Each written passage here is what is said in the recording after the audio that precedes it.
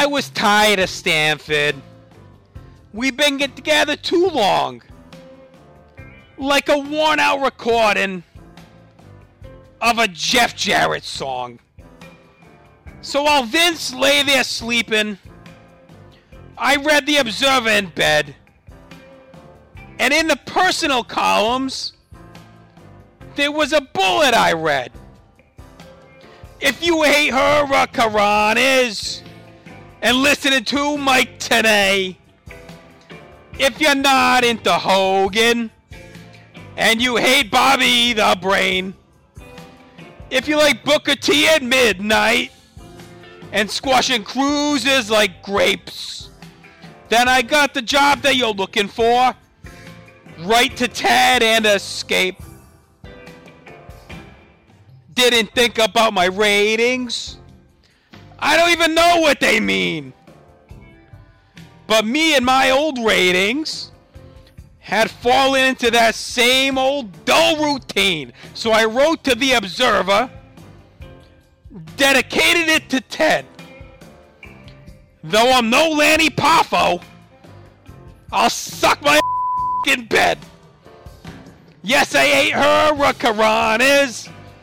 I fucking hate Mike Tenay.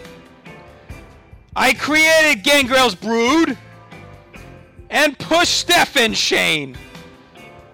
I gotta meet you by tomorrow noon to cut through Patterson's red tape at this place called the Garden, where I'll plan my escape. So I waited with high hopes as Ted walked into place.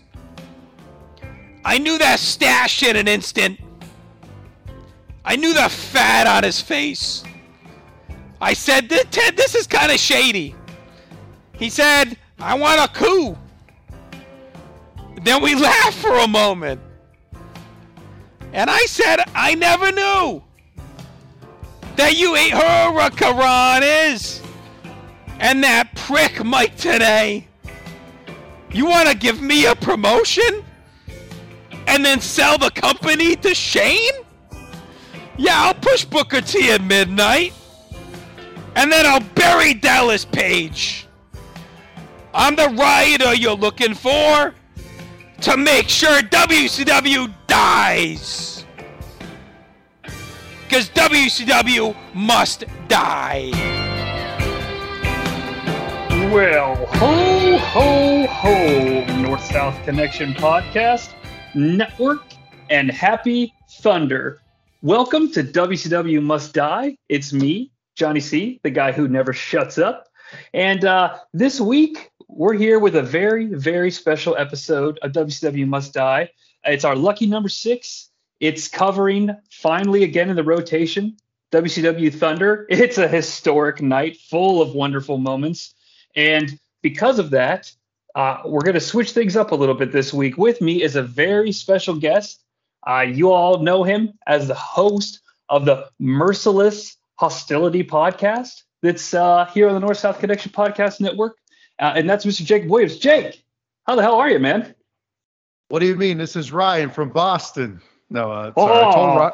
I told Ryan I would do. He asked me. I told him I was doing the show, and he told me I needed to do a Boston accent. So that's Ryan. But I'm well. Well, that's great. Did I get the name of your podcast right? Close enough. It's like a. Okay. Yeah, I think you used the thesaurus version. Like you twisted a bit, but that's fine. The meaning was still there. You better believe I looked up ruthless synonyms and aggression synonyms. But here's the problem. Here's why I don't think that joke is going to land with people. My browser, for some reason, used Bing to find the search results. Now, I got to ask you, I mean, how comfortable would you be getting like driving directions or buying a movie theater ticket through Bing? On like a scale of 0 to 10, it's our first ranking of the night.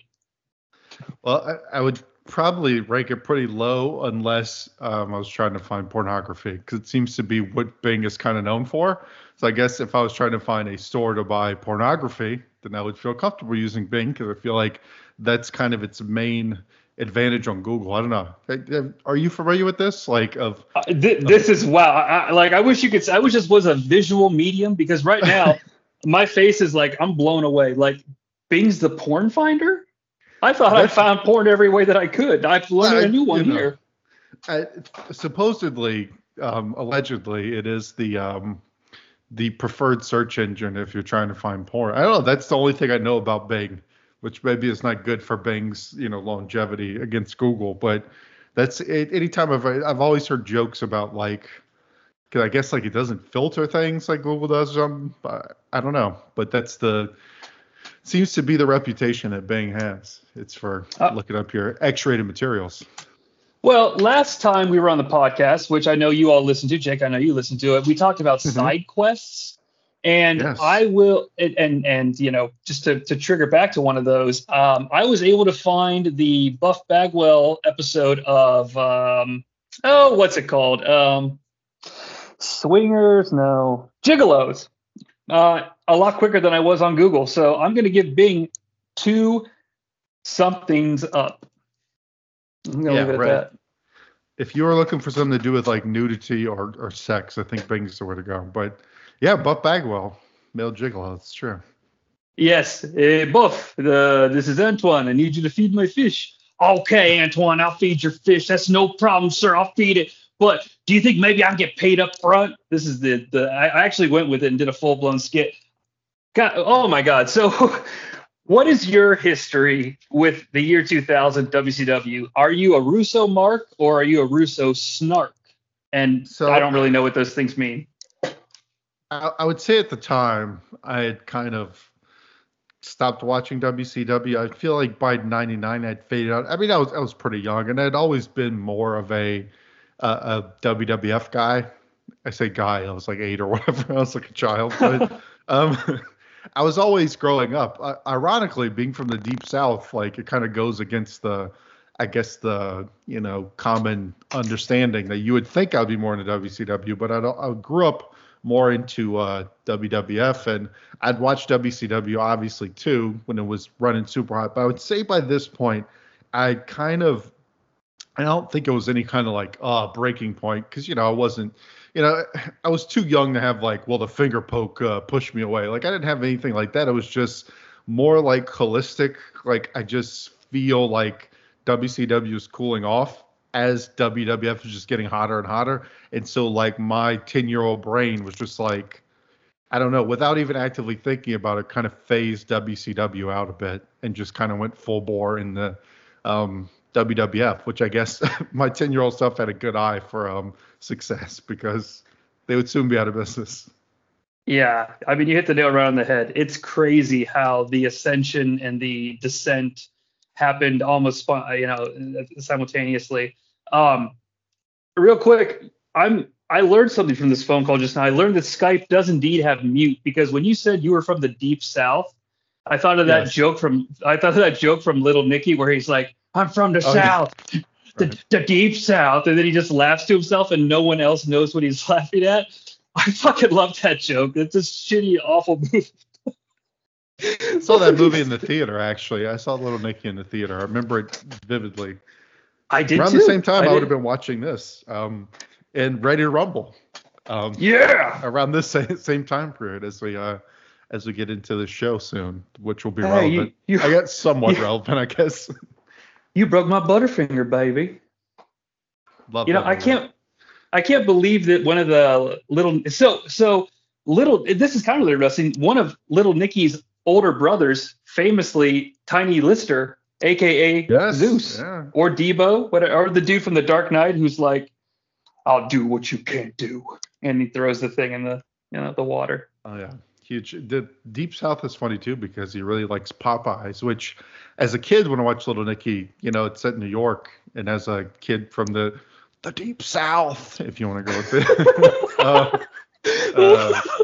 it was like my discovery that like Popeyes existed like in other places besides the South. Like it kind of blew my mind. I was like, they have Popeyes in New York? Like I didn't think New Yorkers would eat Popeyes. Yeah, Sandler used his one fuck per PG-13 movie on it with the Popeyes chicken. Is fucking awesome. Quite an honor. Yeah, I've had Popeyes before. Sandler, if you get the PG-13 fuck, I mean, you're doing something right. For sure. And Sandler famously has acted with Kevin Nash, so it's about WCW. All the Popeyes around my neck of the woods, though, are attached to gas stations. Now, I don't Ooh. have a problem with gas station restaurants per se because I used to travel a lot for work and had to Hmm. frequent these types of establishments. But there's a Taco Bell that's that's a part of a gas station that's probably closer to my house than I'd like to admit, and I'm not okay with that. That's one combination I don't do. I also one point famously, I say famously, and I'm the only person that knows, stayed in this small town for work all the time, and my hotel was right next to a KFC Speedway combination. Not fucking happening. See, I don't do much KFC. Like Popeyes is the to go back to old Nick is the shiznit around here, where like KFC is like a peon. Because like I am from the home of Popeyes, obviously. So For Popeyes is sure. like ubiquitous here. It's like I would imagine it's like Dunkin' Donuts in the Northeast. Like there are Popeyes everywhere. Like so everywhere you go, and it's crazy to me you'd say it's in a gas station because I feel like here they're like so busy. Like a gas station will be like overwhelmed by the business that Oh, Popeyes would get. yeah, it's not busy. It's not busy here at all. All the Chick-fil-A's are like that. That's a southern. Right. Well, we're all over the rails. Yeah, but hey, yeah, but Chick-fil-A, but their system is so quick because they only have like 6 menu items. So it's like, which of the 61? I'll throw them in a bag and here you fucking go. Right. Oh Yeah, well. So you'll have to rein me in on fast food, or I can talk fast food for a good 45 minutes if you give me an well, opportunity. So maybe we should unfortunately, pivot. I'm a little embarrassed by how well I can speak on it. So it's WCW Thunder from April 26th in the year 2000. This is season 3, episode 16, which just kind of makes me chuckle. Right. I think It's season 3. Some shows are getting their footing in season 3. Thunder maybe was maybe came out of the gate a little hotter, and by season 3, it's things are getting a little rough. They're what maybe running. Things are maybe not what they were in season 1. don't don't listen to him, fans. He's coming onto our show and he's spreading lies. He's spreading lies about this episode of WCW Thunder because I'm telling you what, it's an all-timer. It's in Syracuse, New York, that's the home of the United States Marine Corps, right? Uh, something like that. A certain sect There's of them. there's at least 9 of them there, right? Yeah, I heard the ones there are thugs though, Johnny. So you got to watch out. They're beating up Sean. Oh, let's go. That's my British bulldog trying to rescue Shawn Now, Michaels. now you say this is from Syracuse, but we'll see later in the show. Someone on the show calls it by a different name.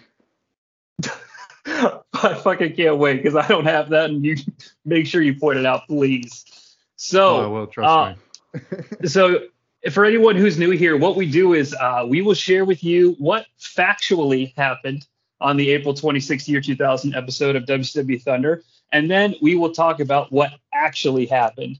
And this one starts off very strong with a video recap of everything that happened on Nitro. Well, mainly highlighting Sting having a very special time that visits him once every couple of weeks, and DDP winning the WCW World Heavyweight Championship from Jeff Jarrett. But the real important piece here is this video is scored to a fake ass version of Bulls on Parade by Rage Against the Machine. Yeah, this is quite a video package, recapping all of the storylines in quotation marks. Was it at this point you started to wonder what you'd gotten yourself into? No, it was the point where I was trying to thread all of this together because I've seen this before, and actually, I feel like I don't think I watched the Thunders, but I'd gone through Nitro and I got to like late 2000 a while ago. But it's the way this era of WCW is. It's like I feel like I could have watched this like 3 hours ago and still be struggling to try and piece together what the hell is like going on as far as the angles and stuff. And so that's what I was doing here. I was like, I remember this cage match for sure on Nitro where DDP wins the title. I remembered that, but I would say all of the mid card storylines were a little fuzzy, I have to say. Yeah, and I think that's really indicative of kind of WCW's problem with its lower.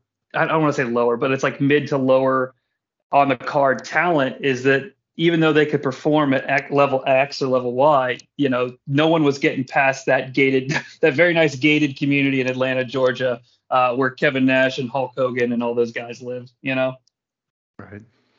Now, if I look it up on Wikipedia, WCW is World Championship Wrestling, but tonight it's War Crimes Wrestling because we start with a straight up war crime. Jeff Jarrett, Eric Bischoff, and Kimberly Page arrive in the arena, and they straight up have David Arquette kidnapped. It looks like they've had him since Nitro's last episode because he's still wearing his gear, even though they revealed that they have had him since earlier in the day. So here's what actually happened. Jeff Jarrett, Eric Bischoff, Kimberly Page do an interview segment where they reveal they've kidnapped kidnapped David Arquette, and they challenge Diamond Dallas Page to a tag team match tonight for the World Heavyweight Championship. Bischoff and Jarrett versus Arquette and DDP. Will he accept? So that's what happened. That's what the script called for. Now, Jake, why don't you tell me some of the things that happened in this segment? Right. So the first thing that stood out to me is Arquette's wardrobe, which is like always seared into my brain from this whole deal. Like he just has on like this skin tight, like almost looks like velvet shirt or something, and these like leather pants, and his underwear constantly showing. And he also, like, I know he's a skinny guy, but next to all these wrestlers, he looks like he weighs about 46 pounds. He looks incredibly frail compared to these like huge wrestlers. It's insane. So it's like they're throwing around this emaciated man around the building in his very glamorous like velveteen attire.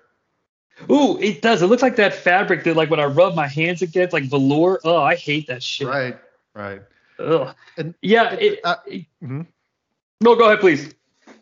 And also, another thing that struck me immediately as they take him out to the ring is that this arena that we're in is like tiny. It felt like they were in like a tiny airplane hangar, or like I would say like a junior college auditorium or something, or basketball. Yeah. Gym. This is not a stats show, but I think I accidentally saw on Wiki that there were like, I don't know, it's like 1,500 paid, like in total in attendance. I don't even know if that's paid, but like total for this show tonight. Right. And like being from the deep bad. South, I think I've been to high school football games with higher attendance than this show. Roll Tide on that. There's some really cool things happening here. Unfortunately, they say that they 1-800 beat his ass. Okay. And I have to just put this out there for anyone who listened to our last episode. I recommended perhaps contacting 1-800 kick your butt, as David Arquette recommended. Guys, don't do it. I have gotten legitimately like 40 to 50 spam calls a day since I called that number. So don't do it. If you have already done it, it's not my problem. But just you have to figure it out, because it's like too many numbers. So you're really only putting like 1-800 kick my BU, I guess, or kick, which, then if you start looking at, for the younger crowd, your youthful listeners, that each of these numbers really could be 3 different letters. So the combinations are endless as to what that could have been. I don't know if you knew ahead of time that Mike Tenay was going to be commenting this show, or commentating on this show. But during this segment, he goes, "It's as if they're holding him hostage." And legitimately, like it's out of a fucking comedy film, a brilliantly written comedy film, a beat passes and Bobby the Brain Heenan says, "They are." Astute observation by Mike Tenay, as always. Yeah, the Brain. God, I'm so happy he's here to work us through this shit, because I think that I'm gonna make a bold statement. You know how like Dusty Rhodes commentary is low key like awesome. Like I want to put out there that year 2000 Thunder Bobby Heenan is also like legendary in its own way. Like he had some good ones on this show. We'll get to them, but I have a few Bobby lines in here where I was like, damn, that's like almost a vintage Bobby line. Yeah, it's not Rumble 92. Hey guys, come on. But Heenan is certainly in a different mindset, and he's kind of like openly shitting on it. But since that's his character, he gets away with it. It's awesome. Right. Jarrett has Arquette by the throat, and Bischoff goes, "Here, I'll hold the mic while you crack his neck." And Bobby goes, "Shh, let's listen." Eric Bischoff from in this era looks like, I mean, you could kind of understand why with, everything he was doing and the amount of stress he was under apparently. But like, if you look at 96 Bischoff to here, he looks like he aged about 15 years. Like, he looked so young in the early WCW days, like when he first became like in charge. Here, he's like a local business owner dad with like the gray hair, and like I imagine him driving like Camaro. Like he makes a good amount of money, but like he's probably divorced and that kind of thing. Like he's a lot thicker than he was early in the NWO and stuff. He's definitely wearing the WCW years on him. Now, as you're explaining what you think Eric Bischoff is like, I want like an Eric Bischoff in the year 2000 while he's running WCW, trying to get home for Christmas TV movie. Like, right. He's talking to Garrett like, "It's okay, Garrett. I'll be home for Christmas. Oh, the weather outside is frightful." It'd be like, "Can one man make it home for Christmas?" And it cut to Eric like getting punched in the turnbuckle, being like, "Oh, I didn't sign up for this." Like really, really bad shit. David Arquette could be his son. Oh, no, it is truly the gift that keeps on giving, this episode of Thunder. So DDP and Canyon try to come down and rescue Mr. Cox, as they constantly refer to him as. The franchise and Buff come down and try to, keep DDP in line. Eventually, it erupts into a Pier 6 brawl. DDP and Kimberly end up in the ring together, and he straight up threatens the DDT her. Were you proud of Mr. Page at this moment? Maybe not the highlight for him. I mean, it was, I feel like this is infinite Russo stuff here. And there's something that kind of bothers me with this era of WCW is, I feel like there's too much trying to be WWF, which I know is said about this era a lot, but like to me, this felt like them trying to do. Like DDP going after Kimberly seems very Attitude Era WWF. And it's kind of like, I don't know. It felt off. It didn't feel like within DDP's character. I just don't. The female to male nut shot in this era is just so telegraphed. I can't do it, man. I can't handle it. Although I will say that because like it's his actual wife and not like they're not two performers that don't have a relationship, she straight up goes for it, and like you can hear the clank of the sack against his because we've all seen the awful like Ric Flair nut shots, for example, where his like inside of his arm hits your nuts and his hand is like way past your asshole. But she straight up went in for it and like actually made contact. So it's one of the better nut shots I've seen in recent memory. Yeah, they clearly the wrestling low blow. They always like go up the side of the groin, up into like the crevice in between the leg and the scrotum. Usually, like it's very obvious to your point. Like they're avoiding the actual, where you could do some damage. Yeah, she laid it in. Yeah, China-esque, I would say, a China-esque low blow from Kimberly. Well, later tonight, Tori Wilson will set the gold standard for putting your fist in someone's anus instead of actually hitting them in the balls. So right. So basically, all hell breaks loose. We don't have an answer from DDP, and Arquette still being held hostage. We go back to our announcers, and they set the stage for the show. What did you think of Bobby the Brain Heenan again in the second appearance on this show, rocking the Bobby Knight look? I feel like this is where Bobby was at this point. Very like, you're gonna put me on the beat show. I'm not dressing up. I'm not going full swagged out, Bobby. You're gonna get what do you call that? Like there's like a term for that, like athletic casual wear, like athletic or something. Athleisure. Yes, Bobby very athleisure in this 2000 run. He would have been a big hit on Instagram. You know what I'm saying? He'd have been like, "Hey, just rocking my threads, dropping the kids off at school, pouty lips, Bobby Knight, Bobby Heenan," Like, I kind of want to see that. They let us know that Scott Hudson has a sit-down interview with Bret the Hitman Hart, which I absolutely cannot wait for. Tony asks, or ponders if we'll get an explanation for why he hit Hogan with the chair. He asks Bobby why he thinks that Bret Hart took out Hogan. Bobby goes, everyone should hit Hogan with a chair. He needs it. Don't go bother someone else. And then he picks up his paper, his format, and starts crossing off like the lines that he promised everybody he would say. And then he's just got this blissful grin on his face. It's fucking great. They announced Sting versus The Wall in a table match tonight. And, that they send us to the back. Do you have anything you want to add about this particular? It's just the announcer setting the scene, but it's our first interaction with them. I didn't know if you have anything more to say about them here. No, I think we should get into this very hot angle that we're about to get into.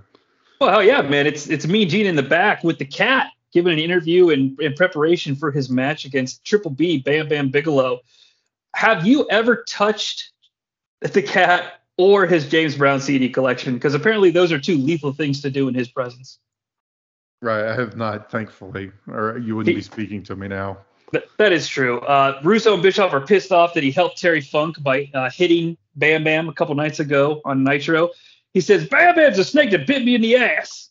And I'm like, yeah, that's pretty awesome. The cat threatens Mean Gene because if you recall back in Spring Stampede, Bam Bam attacked the cat while he was getting interviewed by Mean Gene. So the cat theorizes that Mean Gene might be in on it. And he just is proving beyond a shadow of a doubt he's the most talented fucker, or at least one of, on this show. We love the cat here. Yeah, I can get down with the cat. He had and you may have been about to say this, but the line where he said about Bam Bam, your breasts are bigger than hers, which got me. Yes, that's yes. In the match, he definitely busts out breastises, which I haven't heard since like In Living Color. It's fucking genius. So he wants to dance to hell with WCW. Another Russo. There's a lot of cuts in the back of this one, guys. I'm sorry, but cut to the back. Now this is the one. I'm kind of sad that Ryan's not here, but in a way I'm glad, because I think if he was here for these David Arquette being held hostage in the bowels of the arena, we wouldn't get past it. Because did you see the pipes in this room? Tons of pipes. So many pipes throughout this. Yeah, this is like, World 7 Super Mario Brothers 3 amount of pipes, okay? Like, there's the giant level, the ice level, the sand level. Right. This is the fucking pipe world, man. This place was out of control. But they still have Arquette hostage, and Jarrett says, "You're in my world," and I'm just like, my world, because that's his song, right? Don't forget the grating guitar sound at the beginning. Wow, we should start a band. We could call ourselves the Avengers. I don't think that's taken. Bischoff says 1-800 having fun yet? Again, I'm not calling. You can if you want. It takes us to our first match of the evening. Here's what happened. Ernest the Cat Miller defeats Bam Bam Bigelow via what I'm calling shenanigans. Yeah. Bobby Heenan loves the cat. It's fantastic. Like, I can't tell Bobby actually likes the cat, or if he or if he knows that the cat's kind of getting away with whatever he wants and just popping the boys in the back, kind of like what Heenan's doing. You know what I mean? Right. The ref was extremely, even by wrestling ref standards, extremely distractible during this. He does a full just starts turns around, starts looking the other way, then does like a little shimmy in a circle while the cat's doing his shenanigans. And I'm pretty sure that was like the only offense the cat got in the entire match. It was. I don't like to get into the weeds of like what happened beat by beat, but here's the thing though. Right. This match was so short, and this was so intricate to it. I feel like I have to cover it. When Bam Bam comes out, the cat gets on the mic and says, "Cut the music." He says, "Bam Bam, you're my hero, man. I look up to you. When you hit me, I had to defend myself. So let WCW send another chump. A chump down here." And Bam Bam does this weird thing where he's like hanging on the ropes, like, "Okay, I'm gonna go." Like, woo, looks like he's surfing. Like, I don't understand it. It's pathetic. And he goes, "Before I go though, I saw your mama out back, and your breasts are bigger than hers." And that's when the fight starts. Miss Hancock comes in. Old cat, he can't save himself here. He could have got off, but he just had to get his line in, and now Bam Bam's after him. That's right. Bam Bam brings in a chair. The ref tries to take it from him, and the cat is playing possum, and he has one red shoe on, and he hits the feliner, and he wins in like less than 2 minutes. And I swear to God, I gave this 4 stars. I don't know. I think it's hard for me to remove my emotions from this with Bam Bam jobbing, and because I do love Bam Bam and him jobbing. I know it is Ernest the cat, but I was a little disappointed because I love Bam Bam. But I think at this point, I mean, Bam Bam's not even wearing his bodysuit anymore, which is not a good sign for him. Oh, so I know it's sad. I'll give it I'll give it 2 breastises. How about that? Yes. All right. He didn't go negative. We're already off to a good start. I mean, look, I rate these things on how entertained I am. And when the segment started and the cat's music came out until the cat was off my TV screen, I was 4 stars entertained. I had a blast with this one. I give a whole star just because the cat looked like the oh God, I can't think of the actor from The Fifth Element, the singer guy. Oh, Chris Tucker. Yeah. Yes, Chris Tucker from The Fifth Element. He had that look with the extremely blonde hair going. So that's a star right there. And he does deliver the kind of Chris Tucker-esque line, "Don't ever touch the cat's James Brown CD collection." I don't remember if Rush Hour had happened yet, but it's possible. Yeah, I want to say Rush Hour is like the original is like 99. So we're there. Okay, we're there. I don't know that we've ever gotten past Rush Hour 3 as a society, but we're still working on it, folks. Kidman and Tori are here. They have a very expensive car. Again, they always kind of look like they're heading to the prom. DDP's on the hunt for, Pipe World. Do you think he negotiates with terrorists? I thought he wouldn't know. I thought this was like a walk-in freezer. Like, I was like, did he just look for Arquette in a walk-in freezer? Because he opened like a big door. There were like cardboard boxes in there. How what's the word? Labyrinthian is this tiny arena? Like, it's a labyrinth-esque 1,500 capacity major sports stadium. I feel like he could search this arena in a good 3 to 4 minutes. Like, this is not a huge building, DDP. Or pipes. If he would just go to 1-3 and crouch on the white brick, he could get a warp whistle and go straight to Pipe World. Right, at the Syracuse War Memorial. Yeah, if anyone can piece that reference together bit by bit and, reach out to me on Twitter at Save Martha Russo, I will be your best friend because you would have gotten that very intricate joke. I caught it. I caught it. I know where you're coming from. Wait a minute. I'm following. You were helping me out with a major problem I had on Twitter the other day when for random I just thought about Twisted Metal 2. Did you play a lot of Twisted Metal 2? I did play a lot of Twisted Metal 2. Who was your go-to? It's kind of a cheese answer, but I would always play with who was like the ghost guy because it was like Spectre. He was like a ghost. Oh, yes. Because he had kind of an OP. Like everybody in that game had like a special move, and his was like a ghost missile, but it was like a heat-seeking missile, and it was like a ghost missile, so like go through buildings. So you could kind of cheese it a bit because you could just kind of keep waiting for it to recharge and keep firing those off, and you'd eventually kill everyone. But I also remember liking the. It's kind of grotesque to think about that game now. Like the what was the guy, Axel or something? He was just like Axel. a man who was he's like fused into some tires. It's really dark shit in that game. He's a crucified car. It's really crazy. A Sweet Tooth, the killer ice cream man. Yeah, it's crazy shit. I like to pick Warthog, the 100-year-old military general, because whenever you shot his special missiles, the soundtrack went. Give me Twisted Metal 2, Paris, the Paris level specifically, any day of the week, and I'm there. Blow up the Eiffel Tower. Yeah. That's right. You know who else loved the Eiffel Tower? Chris Champagne Canyon.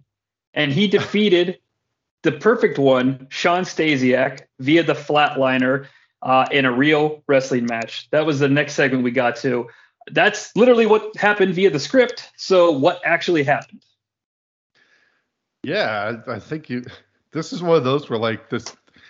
actually fairly conventional for 2000 Thunder standards. I mean, it was to me the biggest deal of this was Perfect on commentary, just kind of I know. talking shit the entire time. When his theme song starts playing, I'm like, oh my God, Kurt and Bobby on commentary, as the kids say on YouTube, let's go. Okay. Like, I'm here for it.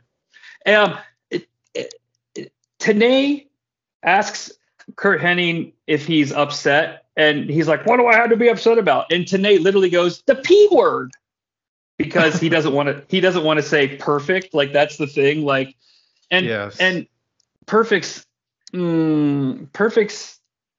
kind of playing Jeff Hardy here in the world famous No Condition to Work, I feel like, but that kind of makes it better.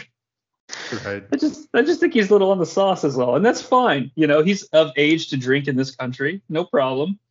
But unfortunately, he didn't. There was nothing really classic on. I mean, everybody was a big commentary guy. Did anything jump out at you? No, I'm the same way. It was just kind of, run of the mill. Like, he didn't really have any killer lines or anything. He was just kind of generally kind of boasting, and I didn't catch anything too memorable. He did say at one point, they said, like, why do you hate Sean Stasiak so much? And he goes, this guy tried to put Mr. Ert Hennig out of wrestling. And I'm just like, yep, you almost said Mr. Perfect there, didn't you, buddy? Perk Hennig. Yeah, Bert Hennig. But yeah, it was a wrestling match. It was pretty conventional. Yeah, I gave it 2 plastic cups full of champagne, just literally out of respect for Chris Kanyon, because he's a badass. Yeah, 2 sounds about right. Paris, he likes the Champagne region of France. Obviously. That's right, La Champagne. Awesome comes out now and takes out Kanyon basically as a way to write him out of the rest of the broadcast. This I enjoyed quite a bit. Yes. My favorite part of the match was Awesome coming out wrecking people. Yeah, because Mike Awesome is cool. You thought I was going to say awesome, didn't you? But that was just way too obvious. You need to get the thesaurus out, Jonnie. Come on. I know, right? Well, it was tremendous. Well, in the time that we have started this podcast, my children have returned home, so I had to shut down Bing. I'm sorry, America, or whoever's listening. If anyone's listening. Nope. I'm blocking that shit. As Awesome is putting, he puts Kanyon through a table, though, like writing him off for the rest of the show. The camera cuts back to the ring where Hennig and Stasiak have, I guess, been fighting. But Hennig has Stasiak in the perfect plex. I'm wondering, do you think he was in the perfect plex position the whole time? Just waiting there. just with his arch, just thrust in the air, just like, hey, Awesome. That's not a good Kurt Hennig. I can't even do it. But yeah, I did at one point wonder if Teddy Long would come out and set up a tag team match, because this was like perfect for that. Right. Perfect. But that's what you did there. Oh, I didn't even. Wow, that's perfect. I said it again. We got to roll on. Kidman and Tori are heading to the ring. At this point, Kidman slides down the rail like a rambunctious little Dennis the Menace. So I posed to you this question. Is Kidman more Bart Simpson, or is he more Zach Morris? He's definitely not cool enough to be Bart Simpson. So he's going to have to be Zach Morris. Wait, you're proposing that Zach Morris is not as cool as Bart Simpson. Bart is eternally 10 years old. Right. Zach Morris is the governor of California. Kidman is nowhere near. Like, they're on another tier from Kidman as far as coolness here. It's true, but because he's a dork. But I never have been able to slide down one of those rails, so I am kind of jealous. Yeah, I've always bit it at the end. Like, I get all the way to the end, but I can never stick the landing. I always end up just kind of, Kidman comes out. Yeah, Kidman. So what happens is Kidman comes out and gives an interview that tears apart Hulk Hogan and makes an open challenge to anyone in the back, to which Tori Wilson promises to give them the kiss of death, which I guess is going to be like a new gimmick thing where, like, if Kidman beats you, Tori gives you a little kiss, and it's like the kiss of death, but it's also, we beat your ass, so you deserve a little something for the effort. Right. But more importantly, fucking Marc Mero is at ringside. They call him out on commentary and they show him on camera. he's full blown Johnny B. Bad mode. Where did that hair come? Where did that hair come from? It was short the last time I saw it. Yeah, he's got the mustache, everything. It was especially when you used to see like modern day Marc Mero, where he has his plasticine skin that's stretched so taut. So it's, to see him in this era, it's like seeing a different person. But yeah, he was in full like Johnny B. Bad with the handlebar mustache and everything. I don't want to put you on the spot, and I'll admit I did not. Did you have any idea that he even ever came back? No. I was thinking because a lot of this era of WCW can be fuzzy, and like I could watch it recently, and it just kind of like won't stick in my brain. So it's like, did I just forget this? Like, there's so many things that happen in this era that I wasn't sure if it's like, did this? Like, I didn't know if it was like really a one-off kind of thing, or if I just forgetting this angle. But yeah, it totally caught me off guard. Yeah, to me, it's a cherry on top of what's already been a pretty awesome. I mean, we're nowhere near the ending. This is a Vince Russo written show, but it's like, wow. Like, I love Thunder because this is the shit that you get. It's like if someone's like, hey, CM Punk and Bryan Danielson had like a 5-star match on this random episode of Shotgun Saturday Night. It's like, okay, that's cool. I believe that happened. Like, that's what Thunder is, but for awesome garbage. Like, who would have thought? Marc Mero's here. Right. I gave Torrie Wilson a 13 out of 10 here. I feel really bad doing it because this is not, that type of show, but wow. Yeah. Wow. She looked incredible. She always does. The legend is dead. Your kids want to be more like me, is what Billy Kidman says. There's lots of FUNB signs though in the arena. They're making me nervous. Oh. Are you down with the FNUB or whatever it says? FUBU? No, the fuck you new blood, Hogan's new catchphrase. You clearly didn't listen to our last episode, so you're fired. No. I'm kidding. I'm giving you a hard time. No, but I'm definitely this whole Hogan, like, again, them trying to go a little bit too hard into the like emulating WWF, where it's like, all right, all of a sudden Hogan's got to start cursing because that's what the kids like, is the cursing. So he's just pretending to be Austin. He even has the black vest. Yeah, it's real. It's troubling. Do you think Torrie got, was Torrie making the young men in the audience as wooden as Kidman's promo delivery here? It was definitely working on. There's this dude in the front row who looks like Mark McGrath, the guy, right? Or the guy from Sharknado 2. I don't know if he's ever done anything else, but every morning I feel like I see Mark McGrath. But he was in the front row wearing like a V-neck sweater where the sleeves cover most of your fingers, and he had blonde tips. It was him. It had to have been. We don't have a Most 2000 award, but I just created it and I'm giving it to him. It's an open Johnny, challenge.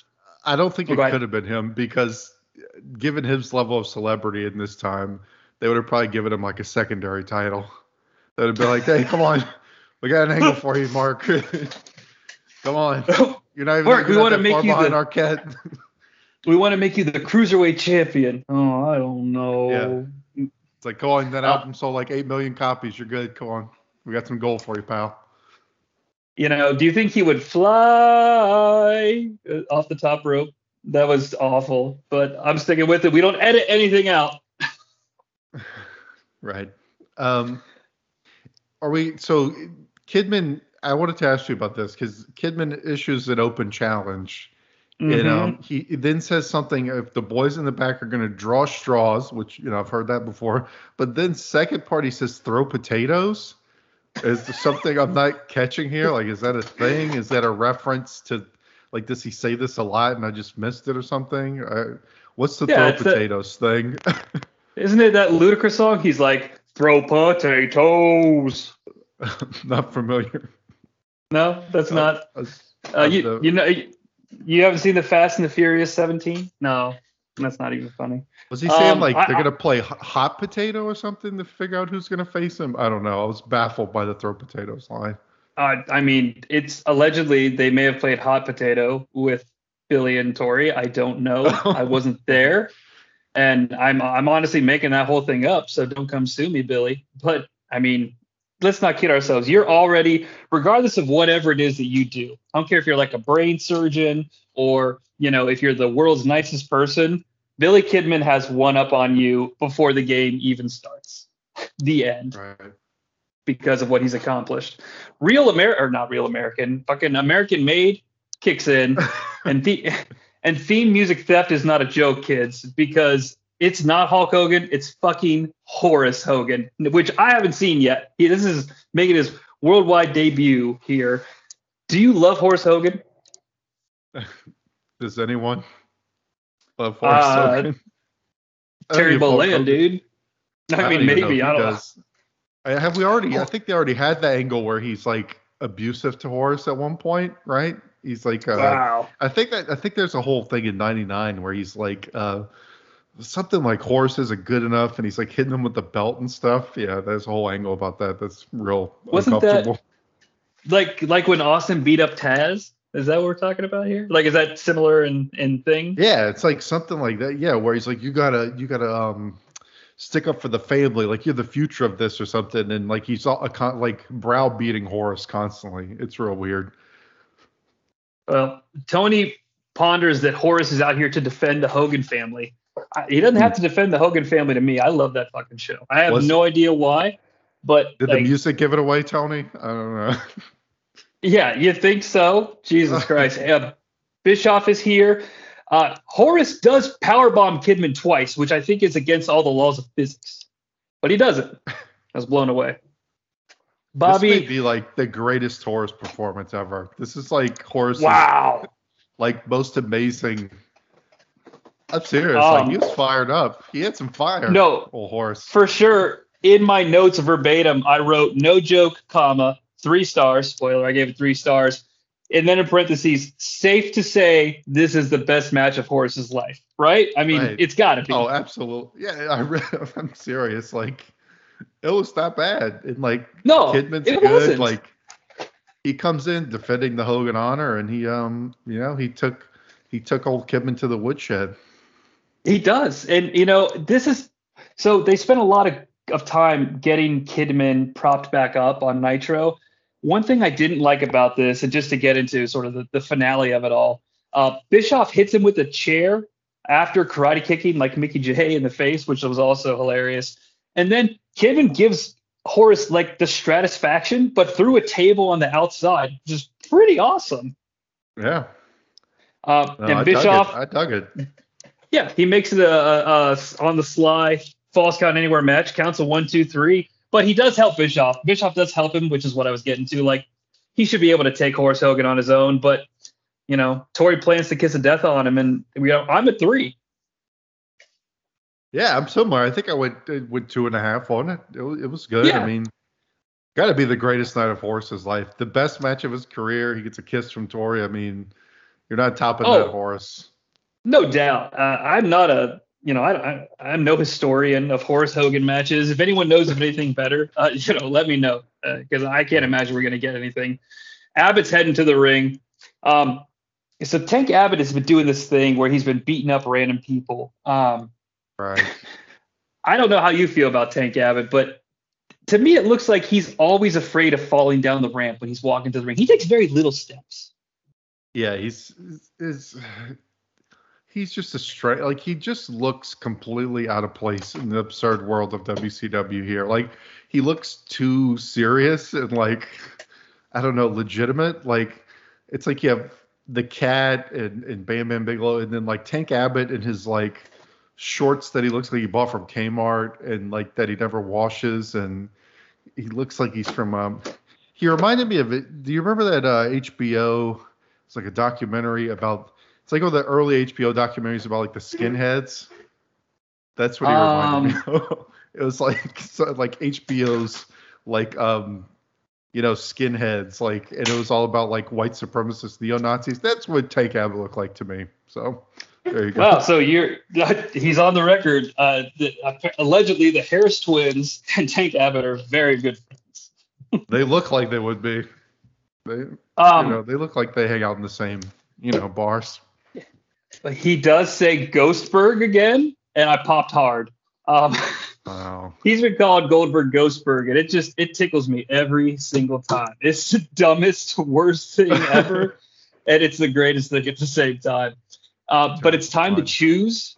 It's time to choose who's going to get the beatdown this week. Did you think it would be Jonnie B. Bad? I did not. Though they are hyping up Jonnie B. Bad, Mark Mero's boxing cred. Yeah, and there's some guy with him, and I feel like JR probably having a field day. Ronaldo, I believe was his name. Wow, a footballer, if I'm not mistaken. Or Ronaldi, maybe. Maybe it was Ronaldi. But Ronaldo was a footballer, right? Like Ronaldo. I do have a little bit of. It was not Cristiano Ronaldo. Allegedly. Yeah, because he's like confronting Mark Mero, and then Ronaldo all of a sudden is like, "No, I'll take him." Well, Ronaldo didn't come to fight. Mero didn't come to fight. Abbott didn't come to fight because all they do is stand like a couple feet apart from each other, doing that like I'm gonna box like hand movement, and then the security comes in and breaks it up. And folks, I think that we're a wrap on Mark Mero with WCW. I don't know that he ever comes back. What a weird You know what? It's because I bet he probably lived around here, right? He's from New York. Like, he's from, like, New York State, right? I want to say. Because isn't that, I feel like that's where he got the Golden Glove. Like, New York. Yes. I feel like I've heard them say that before. I can hear JR saying. Right. Yeah. Well, I'm trying to think because random rewind, our first episode, the reboot episode, when they cut to Sting in Hollywood at the Ready to Rumble premiere, Sable was at the Ready to Rumble premiere. So this was that weird time frame where Sable was was it when she was trying to? Yeah, and that was like a bunch of lawsuits, like she was suing WWF. Yes. Yeah, I'm with That's you. Much quicker. That's a much cleaner way to describe it.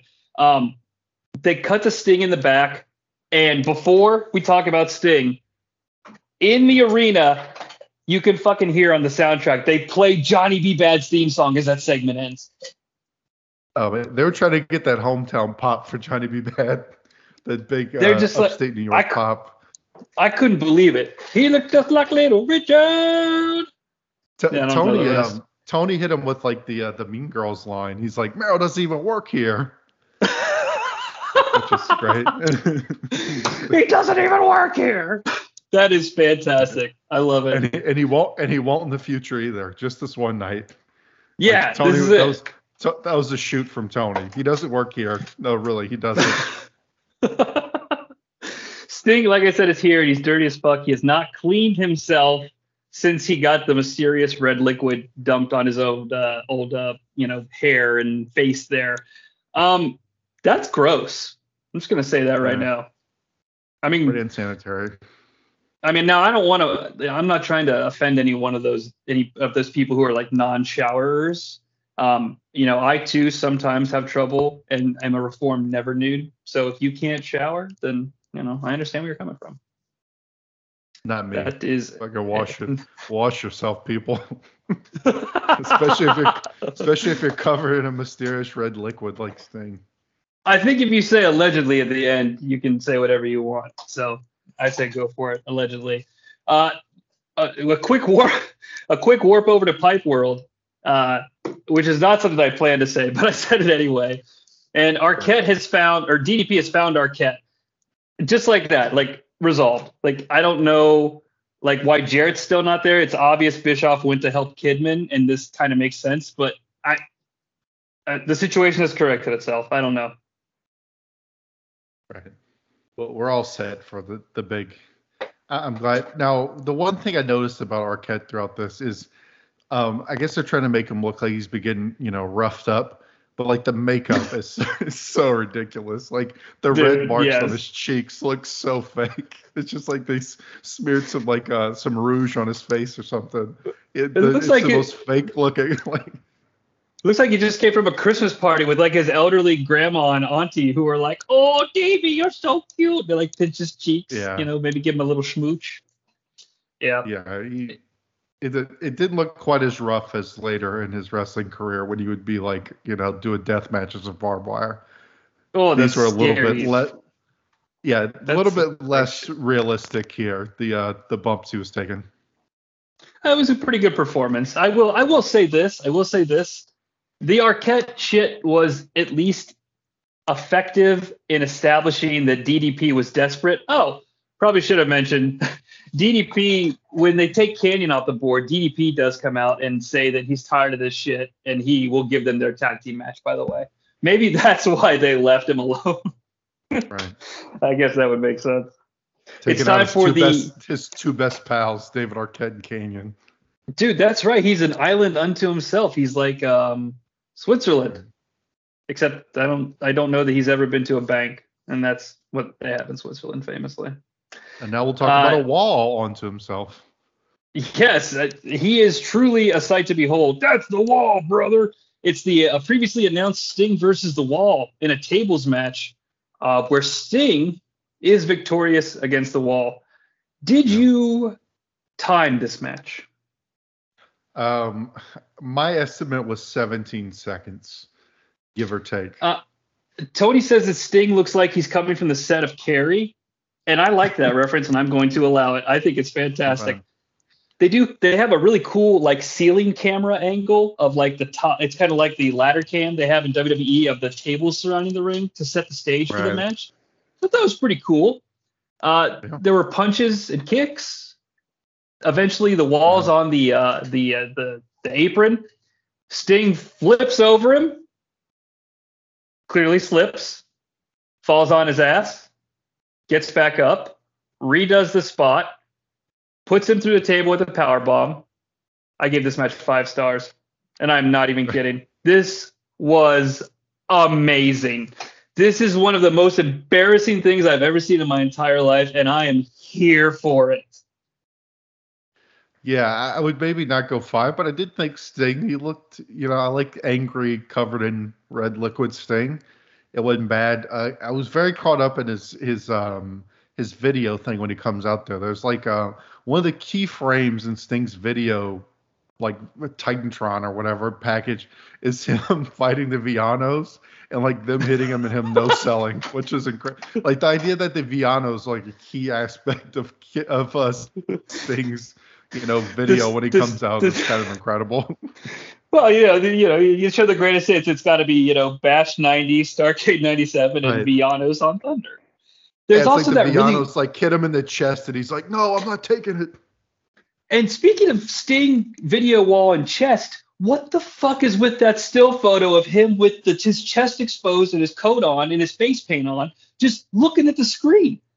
That's the weirdest looking picture I've ever fucking seen. Right. But yeah, I'll give it. I'll give it a gentlemanly 2. How about that? I did enjoy Sting. I thought he looked impressive. Like I thought the Wall was going to put up a bit more of a fight here, but it was less than 2 minutes. He's covered in blood. He fucking the red liquid legitimately makes Sting slip and fall as he tries to sunset flip powerbomb the Wall. All right, you got me to 3. I'll go to 3. Okay. Because it's not just like a little slip. There's an audible thud. I had to pause the show. I was losing my shit. So yeah, I mean, it's my first 5-star match, and it earned every single bit of it. All right. You would think at that point it couldn't get any better, but the fucking burial of Vampiro continues because he straight up comes out to attack Sting after the match and Sting just beats the shit out of him. The end. Unless, there's something more that you caught maybe, but to me it looked like a burial. I don't know. What'd you think? No, I just got beat up by Sting.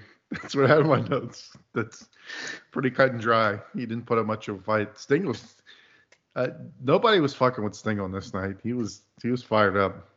I do. I do think that's the point. I do think the script is trying to tell us, or that the Sting character has been, even though they thought it would be a victory in a mental game of chess, as Larry Zbyszko would say, they've actually made Sting a little crazy and he's unhinged and unpredictable, and anything could happen. So, kudos to them, I guess. Totally Franchise and the Batman are heading our way, so I'm hard. We come and they go to commercial. We come back from commercial, and the zombie Sting is leaving the arena through a clearly marked emergency exit, which I have to imagine caused a massive amount of panic in this arena. What the hell? He just thinks he could do whatever he wants. Shouldn't an alarm go off or something? Or we at least, take a 5-minute break to do a head count? Is everybody here? Right. I don't know. Just another sign that WCW is losing control here. Sting going to the emergency exit. There's a sign in the crowd that says, "Move over, bro, Bruce Wayne. Vince Russo is the new Batman." It wasn't me, but it could have been. That sounds like something that I would put on a sign. I'm in heaven here. Well, but this is where he gets the place wrong. And I don't know if this was intentional or not, if this was kind of part of the roast. But this is where he gets on. He says Rochester is not New York, but they're in Syracuse.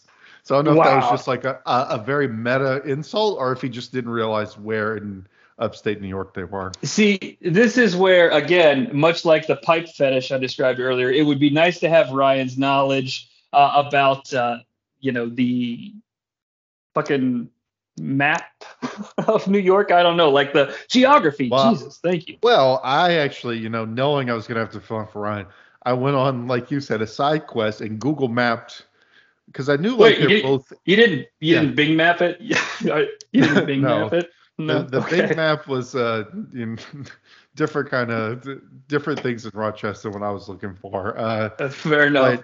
Because I knew, like, similar to you, I was like, okay, I know they're in a similar area. Like, I know they're both upstate New York, but I looked and they appear to be a good, like, 150, like a decent, like, they are not like Twin Cities and like the Twin Cities or something in Minnesota. Like, they are distinctly their own places, like close by, but not close enough to where they are like the same city. So I don't know. Maybe he was doing this on purpose, like, that maybe this was like a meta. I mean, I don't know if it was. I think he probably just didn't know where they were, but it could have been like a meta joke of like, yeah, I get all these upstate places mixed up because they're not the real New York.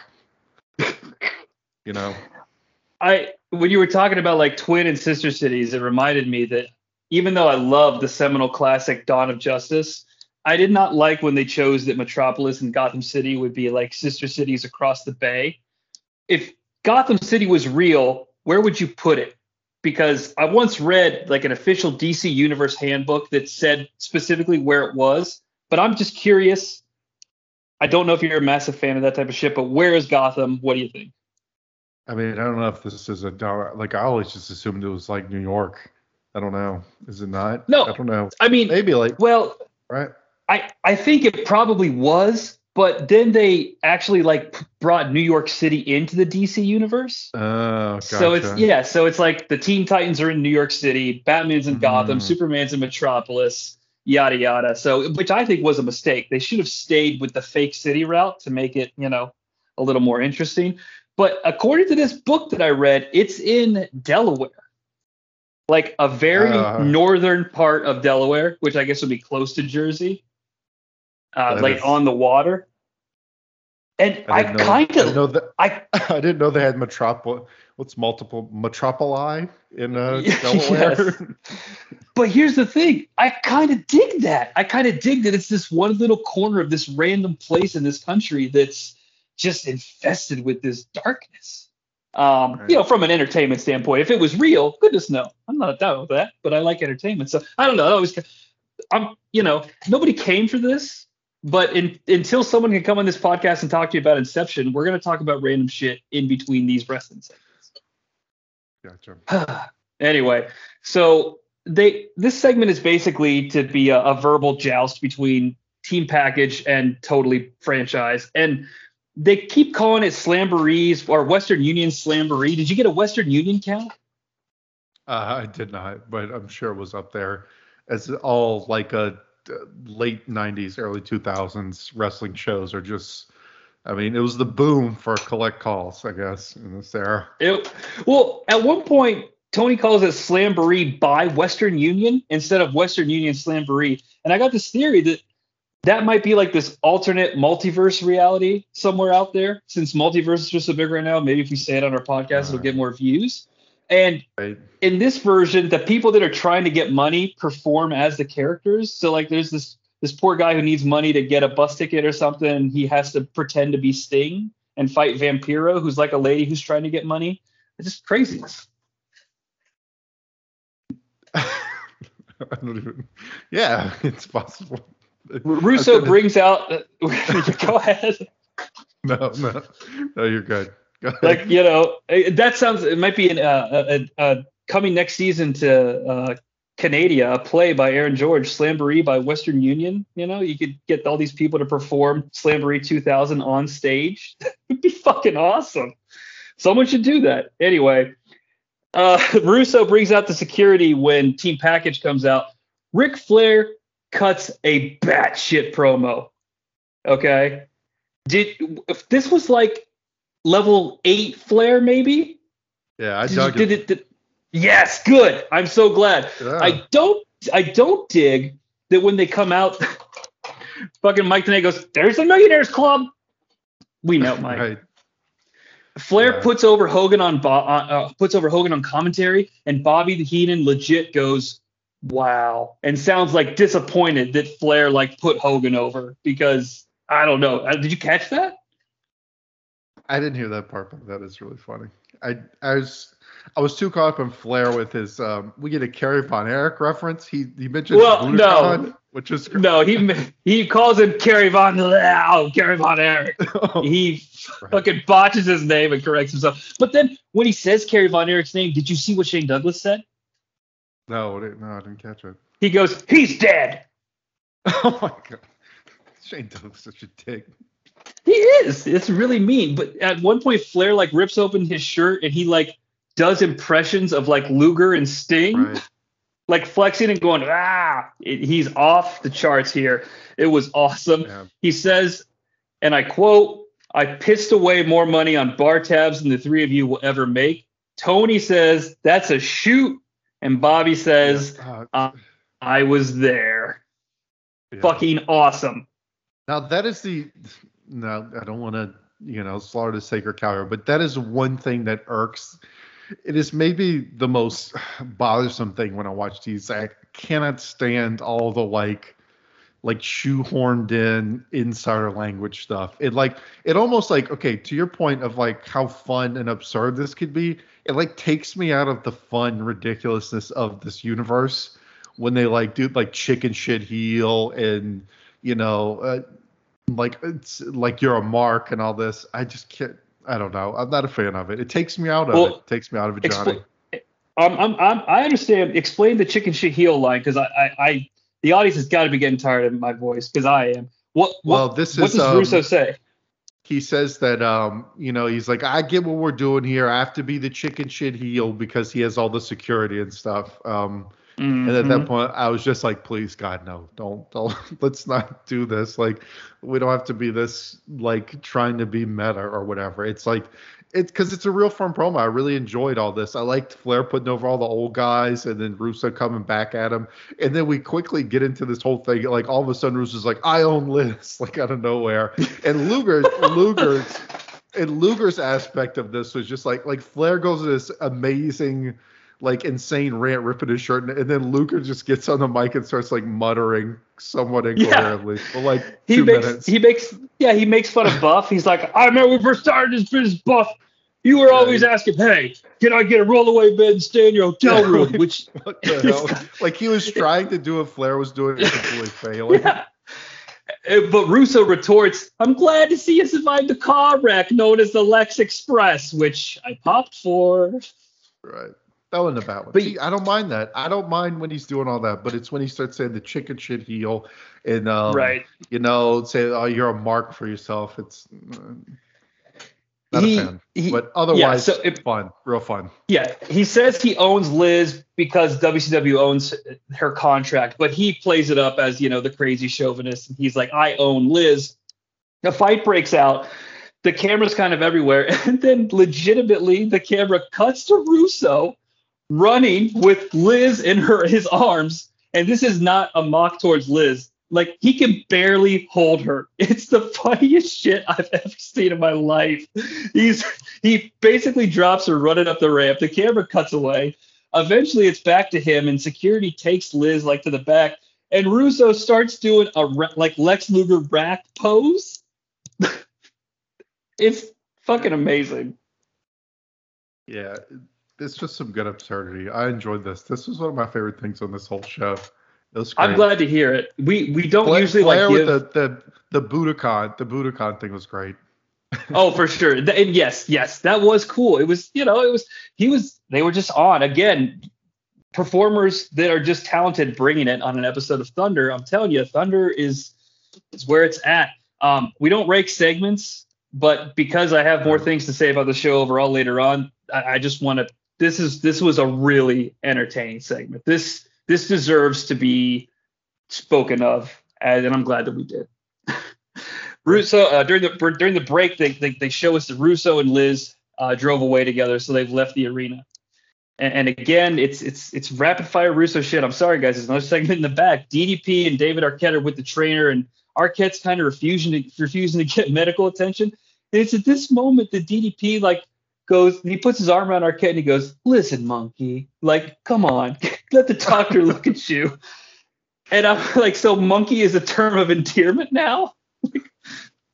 Anyone who follows our show knows that we love to chart every time DDP says monkey. And this was the weirdest one yet. Yeah. Very very older cousin, or older cousin kind of, or the nephew, but the uncle is the younger brother of the dad. So the nephew and the uncle are closer in age. Very much that dynamic. It's like the uncle that's younger than the nephew. It's and Don't Be a Menace to South Central when the dad is younger than Shawn Wayne's character. Right. Yeah. That's always been a funny ass gag to me. Love it. So DDP, I guess, is concerned for Arquette. That's the whole point. He's hoping that he didn't get injured when he was visiting Hype World. The next match is Paisley defeating Tammy via what I'm calling a DDP, a DDT in quotation marks with a question mark after it, because I don't know if you can legally call it a DDT. My first note is that Tammy has grandma stripper music. Is it the unsexiest song you've ever heard? It was, not the most endearing. Candido, now she does this whole deal with, where she's in the robe and teasing the crowd, you want to see what's under this robe. And then we get the appearance of horny Mike Tenay here. Show us, Tammy. Show us. Today is so horny. I like to think of Tenay as a non-sexual being. So when he kind of breaks that, it's kind of strange. But I feel like Candido's trunks are smaller than hers. He was busted out more than Tammy. Now, I'm not going to say that this was a scripted promo, but hear me out on this. If it was a scripted promo, it would say Tammy, and then her line is, "Right now, boys, I'm going to give it to you." But she made a choice, and she said, "Right now, boys, I'm going to give it to you." Yeah, Tammy is in no condition to work here, allegedly. I mean, I have no words for how I feel. Look, okay. I feel she's ridiculously unsexy here to me as a heterosexual male. I'm embarrassed for her. I feel bad for her, and she disrobes, and she is wearing the craziest purple sports bra top thing that I've ever seen. She looks inhuman. I'm sorry. Well, it just looks like it doesn't look like wardrobe from this is, they're in tough times, but this is still on Turner and backed by Turner, backed by a $1 billion corporation, a TV show. This looks like what she was wearing did not look like it was furnished by a multi-million-dollar wrestling company. I'll put it that way. No, it looked like she just found some stuff. Yeah. Guys, it was the gross kind of jiggly. Now, hey, look, I am not trying to shame, okay, but this is this character, they hired this actress to perform this character who's supposed to be like the desire of all, okay? And it's not working. That's my objective way of critiquing this, because I don't want to be a prick, and I'm not trying to be, but it's not cool. It's not working for me. What it's you know? a What little sad. It's a little sad, yeah. Paisley, on the other hand, is very, very nice. I'm sure she's not a great wrestler, but she's here. But the prince is with her. I'll give her that. She's no, athletic. You're right. She is, and I'm kind of rambling out of school because I don't really have anything bad to say about Paisley per se. Like, not nearly like I do Tammy. And again, it's more of concern. I'm not trying to be mean. It's just it's not working. Okay. Right. This match. Mm-hmm. No, I know my take. I live my life knowing how I feel about this match 24/7. Give me something. What do you got? Well, this was my brain line. This was one of my to me, this is like a vintage brain line where he says, because they're going into the trophy like this is gonna be a cat fight, and Brain says that they need a suit. He's like, yeah, they got to get out there and scratch and claw, scratch like they do at the outlet malls, which was a great line. Later, he also says, well, I just love it when the fur flies. Yeah. It was real, I enjoyed the absurdity. If I'm going with your, entertainment factor, like the point where I just thought it started getting real ridiculous was all of a sudden Tammy just she goes up to the top rope, which that made me real nervous. And it was a little touch and go for a second. She looked a little, she was teetering. And then instead of going in the ring, she just randomly dives to the outside on everybody. And I guess her strategy was to take out the ref, but it was just kind of out of nowhere. She just does a cross body to the outside. Well, this is so random. This is the second time we've seen a Tammy plancha this week. But this time she gave us a little something extra by clearly yelling, "Here I come," right before she jumped. Just to make sure. And it wasn't, "Here I come, boys." It was a legitimate, "Here I come," fucking catch me. It was awesome. And then the other spot, I know this is not to get in the weeds with the wrestling, but Paisley goes for a handspring, and she executes the flip part of it super well, but you could tell she's not super confident because she's going to go to she's going full speed on the flips and just goes into slow motion when she actually connects with the elbow at the end, a full speed flip, and then just goes it slows down and hits the elbow. It's crazy because this is only 1 year after Bullet Time was invented by the Matrix, but they were already using it in tape WCW programming because she straight up went into Bullet Time with that last part. I have the same note. Tammy delivers a one-armed stunner, and it's really cool. But right before she does it, if I'm going to hit my finish, I taunt someone. She just kind of whispers loudly, "Now." And I'm wondering what kind of a taunt that is. Or was she calling the spot? I don't really know. Yeah. Paisley also hits a badass Johnny Cage splits ball punch to Candido. And Candido's already doing Three Stooges shit, but that's fine. Eventually, Tammy gets mounted punches on Paisley, and she's missing her by a mile. And then Paisley eventually hits that quote unquote DDT.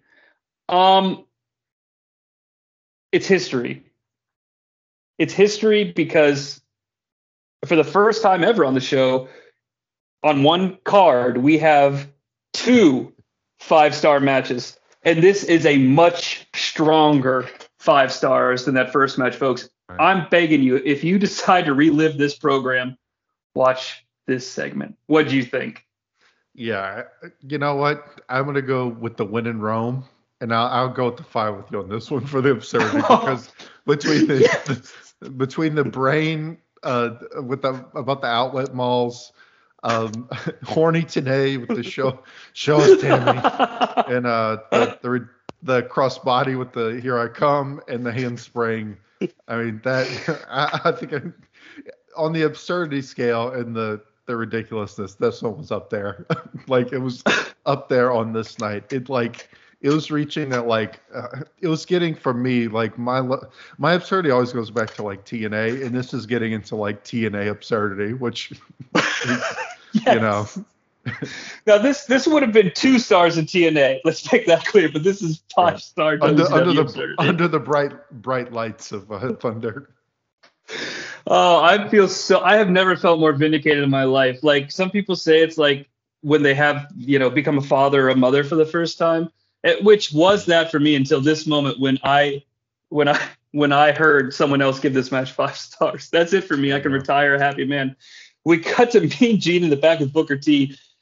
Look, Booker T and Awesome are fighting tonight. That's what this segment's about. But in an angle that I'm sure will go nowhere, fucking Tylene Buck shows up and tells Mean Gene she wants to be his interview apprentice. Yeah, she's like holding on the entire time he's interviewing Booker. Like he has his hand on the mic, and then she has her hand like softly caressing his the whole time he's holding the mic. It's very awkward, and Booker was kind of awkward too. I didn't write down what he said because at this point in the show, I was like euphoric from that 5-star Tokyo Dome Classic, and it was weird though. He's like kind of like shaming her. Like I don't know. It was kind of strange. I don't know. Yeah, but like it's also he had like no time for her. He's like, what the fuck are you doing here? Right. I almost would have preferred it if she would have like waited off camera and then came up to Mean Gene and like said that he heard that his very famous rich great uncle just died and she's very sorry for his loss, and he would be like, oh, thank you, and they set up this thing where she's like trying to get his inheritance money or something. I don't know, that could work. Right. DDP and Monkey are in the back, and Arquette's like, my ribs, but I'm just thinking McRib, because the McRib's been gone for a couple weeks now, and I'm distraught. I don't think I've ever eaten a McRib, honestly. Honestly, you're better off. Yeah, the sauce throws me off. It just looks like it's sopping in like thick barbecue sauce, which I like barbecue sauce, but it doesn't look like the best barbecue sauce. Yeah, it's quality on the McRib. So I have had. I don't mind the McRib. Look, I'm a little bit of a junk food junkie sometimes, but at the same time, it's I don't know. I'd give it I wouldn't go full 5 on the McRib. I'd give it like a 3.5. Fair enough. DDP is like trying to console him though, and Arquette with some legit acting goes, back off, Paige. That's my David Arquette. But that David Arquette like angry voice. He doesn't Ready to Rumble quite like stop making. No, I almost said the Water Boy. It's basically the Water Boy though. When the Water Boy gets mad. It's the the wrestling's not fake. Yes, that's what I was going for. I almost said stop making fun of me, and that's the Water Boy. it's essentially the same.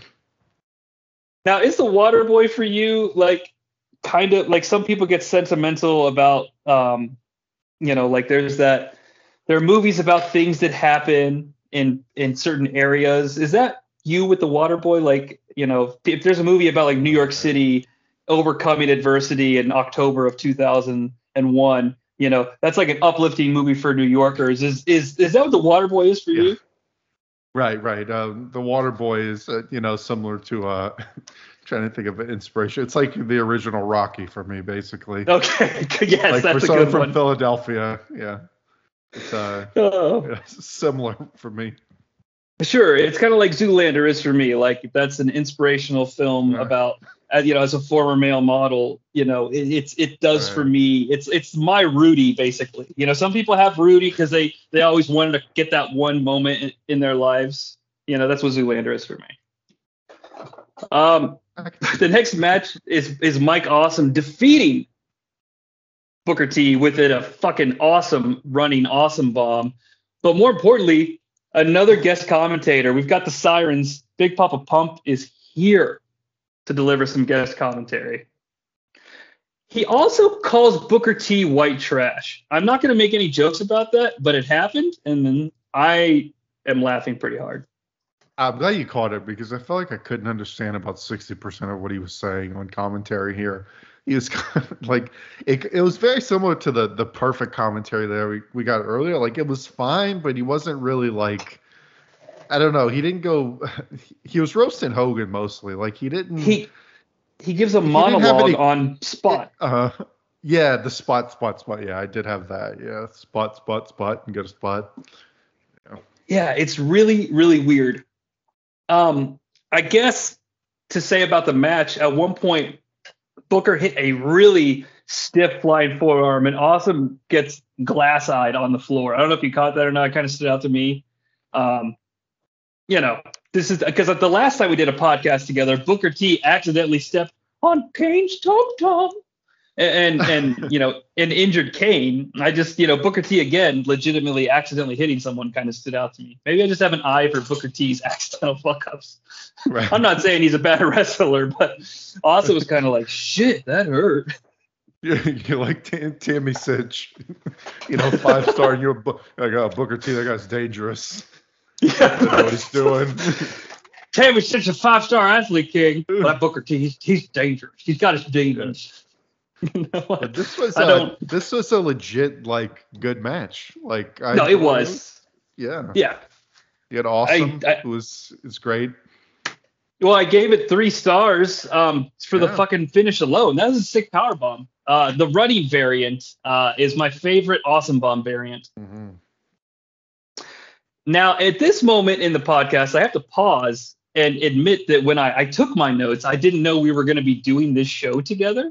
Okay? Right. Because my first note on the post-match is my buddy Jake from the Ruthless Aggressive podcast is here because Booker T is getting triple T beat up by Steiner and Awesome, and fucking the MIA are here making their origin appearance. They haven't been named the MIA yet, but this is it, man. Are you a big Lash LaRue fan? I do like Lash LaRue. He doesn't do a whole lot in his run, but I appreciate that. I will tell you his if he's supposed to have a Cajun or Louisiana accent, it is it sounds nothing like any Cajun accent I've heard of before. I think he's actually I think he's from Alabama, to break the break kayfabe, which is obviously very offensive to me that he would play this character being from Alabama. Well, if you ever get offended by Lash LaRue's character or by Farmer Fran from The Waterboy, I would be more than happy to join you in a class action lawsuit against Turner Home Entertainment and whatever film company made The Waterboy. So keep in touch on that one, all right? I'm here for you. No, I enjoy the Misfits. Well, this is the original, rare, long sought after collector's edition of the MIA because it's the version with Van Hammer. Right. Ironically enough, I'm a kind of a mark for the Bill Watts WCW, take away the mats Battle Bowl 92 era because I was watching WCW pay-per-views at that time. Now, I'm not a mark for Bill Watts. I want to walk that back just a second, okay, to give it some clarity. But Van Hammer, because he was getting ridiculously pushed in that era along with Eric Watts, specifically in Battle Bowl 92. That's my Gary Michael Capetta. It's a good GMC. Yeah, so wrestling fans, Van Hammers. I like Van Hammer. But I don't like this Van Hammer, and I forget what his stupid army name is, but Tony Schiavone makes fun of all their wardrobes, so that's got to tell you something. Yeah, I mean, he's not wrong. No, he's not. Next up, we have the promised sit-down interview with Bret the Hitman Hart and Scott Hudson. Now, again, I am so tired of the sound of my own voice, but I do have a lot to bring. There's a lot I want to talk about in this segment. So Yo, God, you're not kidding. What's your overall vibe of this segment? I really, after listening to this, I have a hunch that maybe Bret is a little upset with Hulk Hogan and feels that he may be avoiding him. I'm not sure where I got that from. It could have been the numerous ways that Bret said this, how he said Hogan's afraid of him. Scott Hudson's like, why Hogan? And is this just mind games? Scott Hudson's always so serious. There were so many awkward edits in this too because it was a two camera. It was set up like a 2-camera shot, but I'm pretty sure they only had 1 camera. But So I wrote down a lot of the verbatim stuff, and I did that not to take everyone's time, but because what stood out to me about this is that Scott Hudson asks a question. And to me, these questions fall into one of two categories. Is he asking Bret Hart the person or Bret Hart the character this question? Right. Okay. So the first question is, why did he hit Hogan? Now, to me, that's a character question because Bret Hart didn't fucking hit Terry Bollea with a chair like out of anger. Like the script called for that. But Bret Hart gives a human being answer. He says that he wanted to be the best, and Hogan stopped Bret from beating him. Okay. He stopped him from beating him, which is something that only Bret Hart, the person, would know, because in an athletic contest where you have no idea who's going to win, you can't know who's going to win. But Bret Hart knew that he was owed a victory over Hulk Hogan. Weird. Right. And this goes on and on and on. Yeah, and like the passing the torch thing. No, I know what you mean, because he goes back and forth between, like you said, like within the kayfabe world, but then also like this, behind it, like the one that sounds to me is the passing the torch thing, which is a weird thing to say if you're just talking about like, well, Hogan needs to give me my shot. He's never wrestled me. He's afraid of me. But then he gets into the whole, like, because he circles around a lot of things. He goes to, like, back in the early 90s of WWF, he was supposed to pass the torch to me. So then, like you said, then he's pivoting to, behind the scenes, like, who's going to be the top guy kind of deal. So it is real weird how they kind of, oscillate back and forth between those two things. Yeah, he specifically says, well, you should have passed the torch like Andre did, but he ran to the WCW. And I just love that he said the WCW. It really made my heart sing. It's I also like him. They showed Bret getting ready to write his column, which was because I've always, you always hear about the RC, like Bret's column in the Calgary Sun. And you just see him in his home office, like, because like no matter what they talk about, no matter what Hudson asks him, it always comes back to Hogan. He's like, I go to write my column, I start to gather my thoughts about whatever, and for whatever reason, it always ends up back at Hogan. Like he's writing a column about like, like Canadian politics. He's like, and it's got to be Hogan. Keep thinking about Hogan.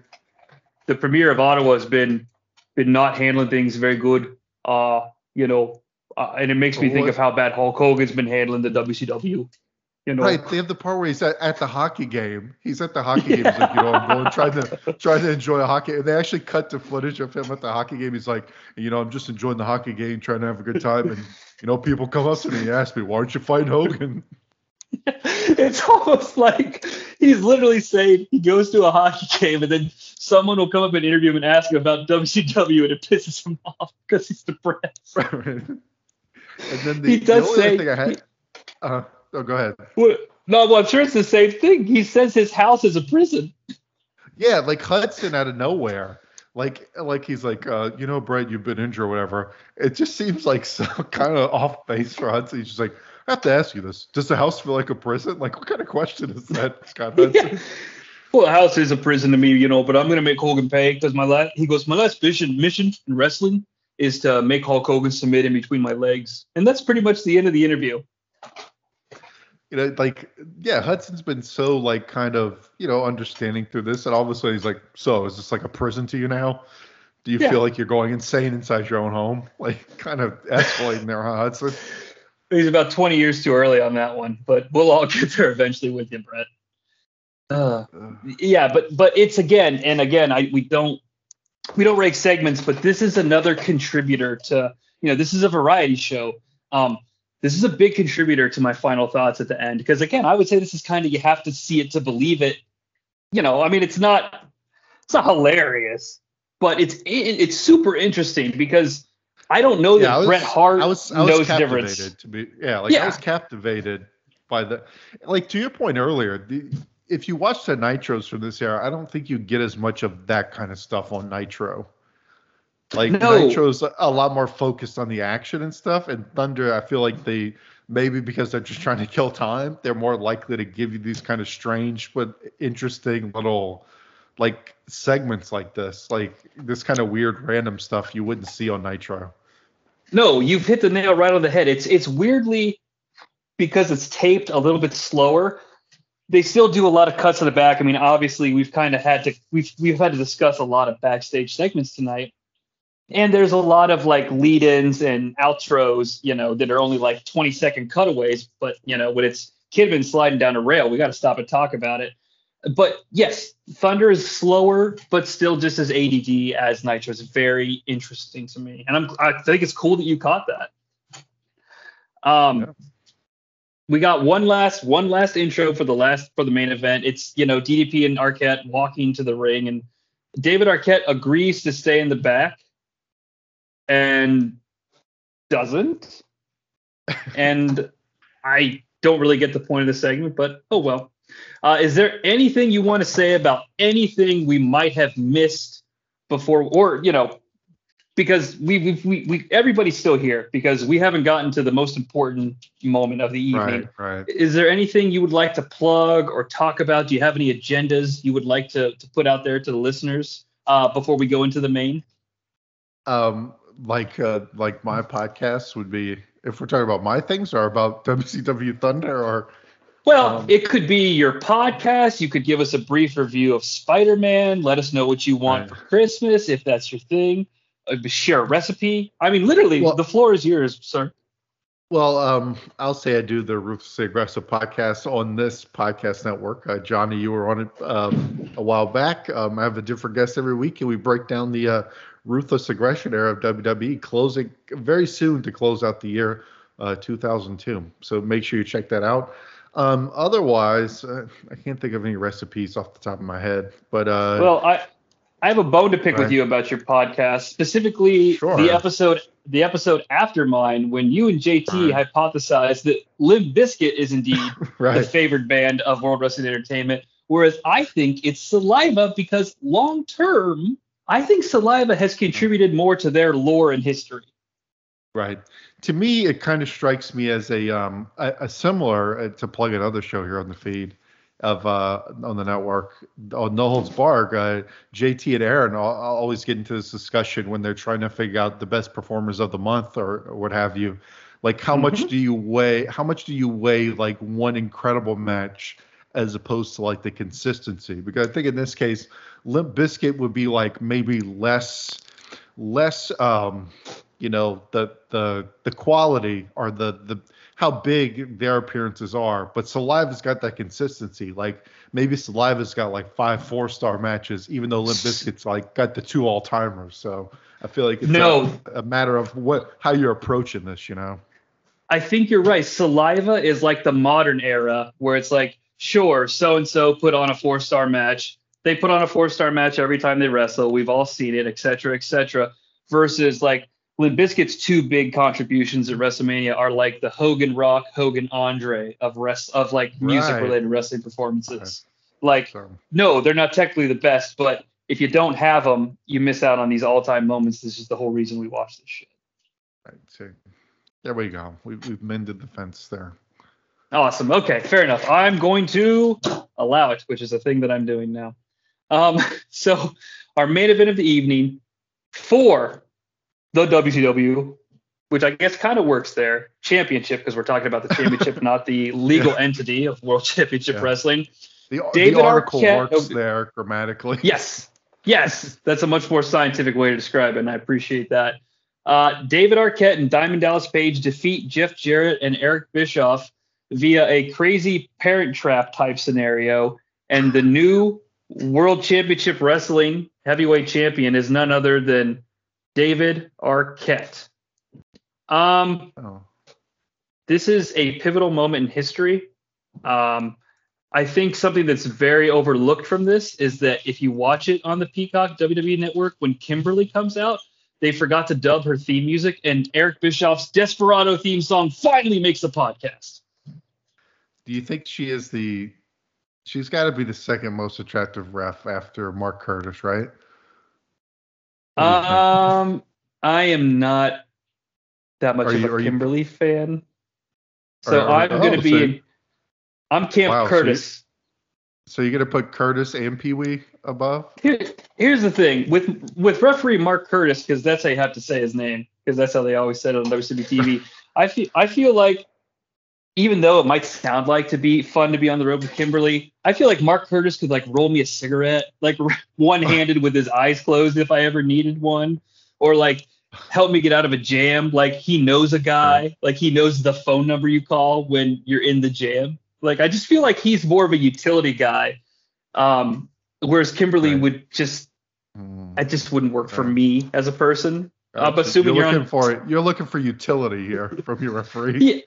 Yeah, I've what I've done is I've given all my potential traveling companions a weighted score, and I'm trying to find the traveling buddy above replacement. Okay. I don't think those letters actually work with that phrase, but there is a really cool wrestling above replacement show on the North South that I think hits every other Friday. It's really cool. They're on 2011 right now, which is like a real big blind spot for me. And I'm really enjoying it. Their analysis of Alex Riley and R-Truth is very, very entertaining to me. Mm-hmm. There, I plugged a show in the middle of the main event. Kim's the ref, though.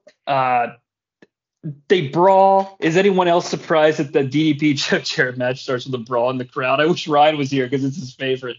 He loves that shit. Yeah, I remember on the last one he was very, very positive about the brawling.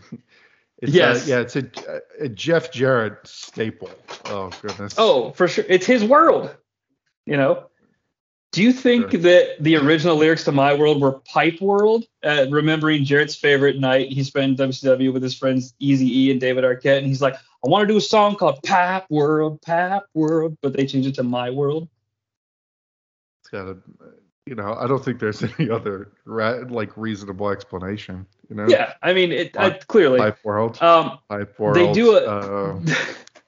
They do a great spot where Kimberly goes down. Bischoff and Arquette disappear, which is kind of I guess, fine. Makes it more just a singles match for the championship for all you purists out there. But I think we're way past that. She does the 1, 2, I broke a nail. I thought it was pretty fucking funny.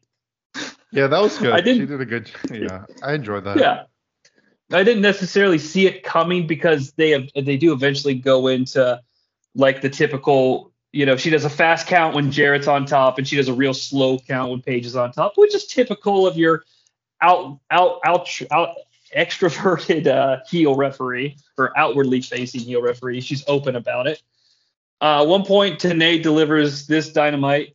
The deck is stacked, and so is the referee. Horny today. Yeah, I know, man. He's just all.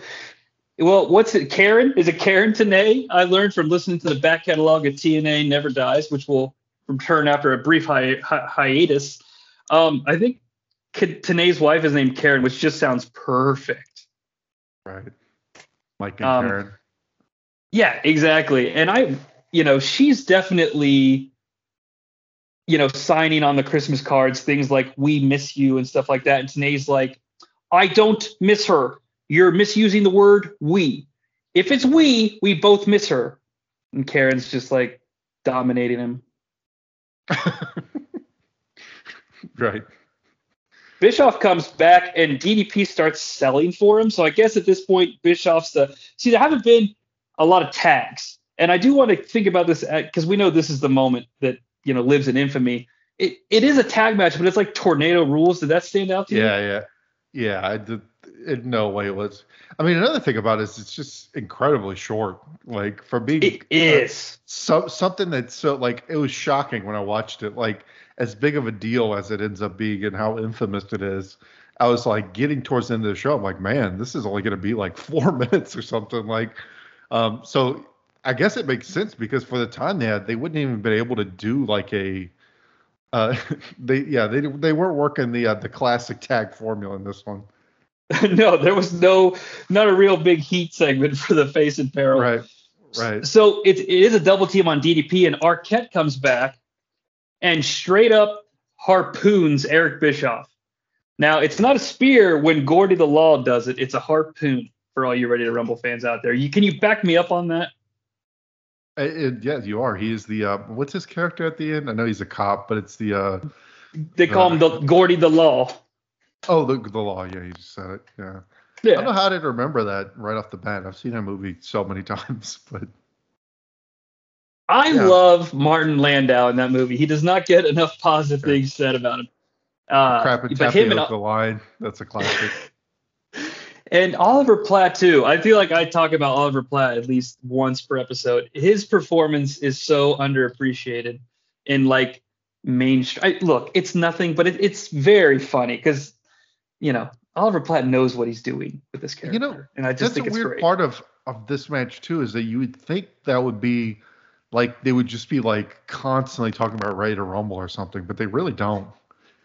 Dude, they're 3 weeks too late. I mean. Right. This Ready to Rumble tie-in is long after it could have done any good for that film. Right. It already sunk at the box office by the time they did this. Yeah. It's crazy. Like I don't bemoan them for doing this. Look, I know it's not like do you remember that episode of SmackDown was on where Schwarzenegger was promoting End of Days, which is an underrated classic?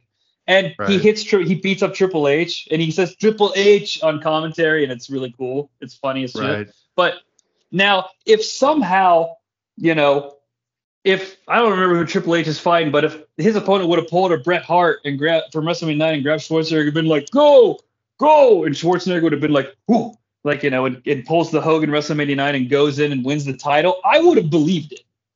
Right. Because it's Schwarzenegger. Maybe there's something missing here, but is DDP happy at the end of this? It seems like DDP would be kind of or is he just assuming Arquette's going to give him the title back or something? Well, yeah, let's hit the finish. But no, I have the exact same note. Let's hit the finish. Right. So after that harpoon, DDP gets hit with the belt by Jarrett, and at this something happened to Kimberly. She's out. So I rewound this. I'm giving it a lot of credit here. Arquette legitimately hits the spot. He performs what a professional wrestler is supposed to do. When he hits the spear, he covers Bischoff just about a half second before Jarrett covers DDP. Okay? So he's legitimately the active pinner, if you want to get technical. Right. That's what my lawyer told me to call him.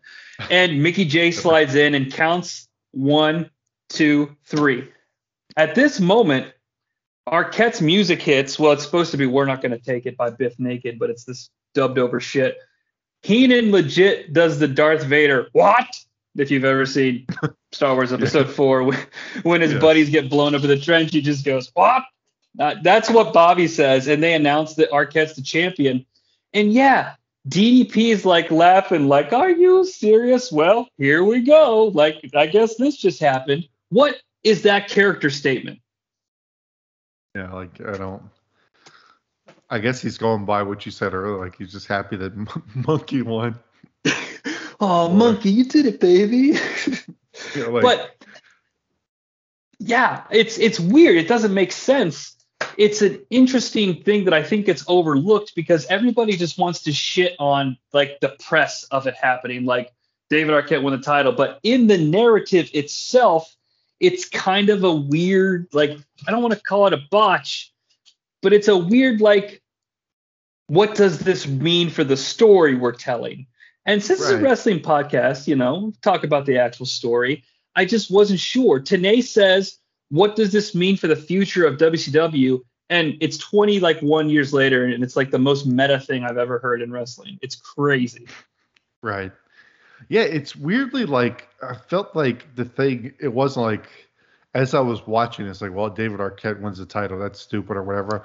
It was almost it was too, it didn't feel big enough. It just didn't, I wanted it to be more ridiculousness and absurd. It'd be a big elaborate production, but it's they come out there, the whole thing lasts 8 minutes or something. It's real, it shocked me watching this again, how kind of quick and to the point it was, I almost want there to be more bullshit and pomp and circumstance to it to make it more fun. I was almost disappointed in it not being more ridiculous. And I'm so glad I think that's one of the things that's so interesting about this particular moment in time. And one of the things that gets missed is that it really has to be seen to be believed, not because of the choice they made, but because given the choice they made, there's all this strange meta commentary surrounding this match. It doesn't feel special from a wrestling standpoint. Oh.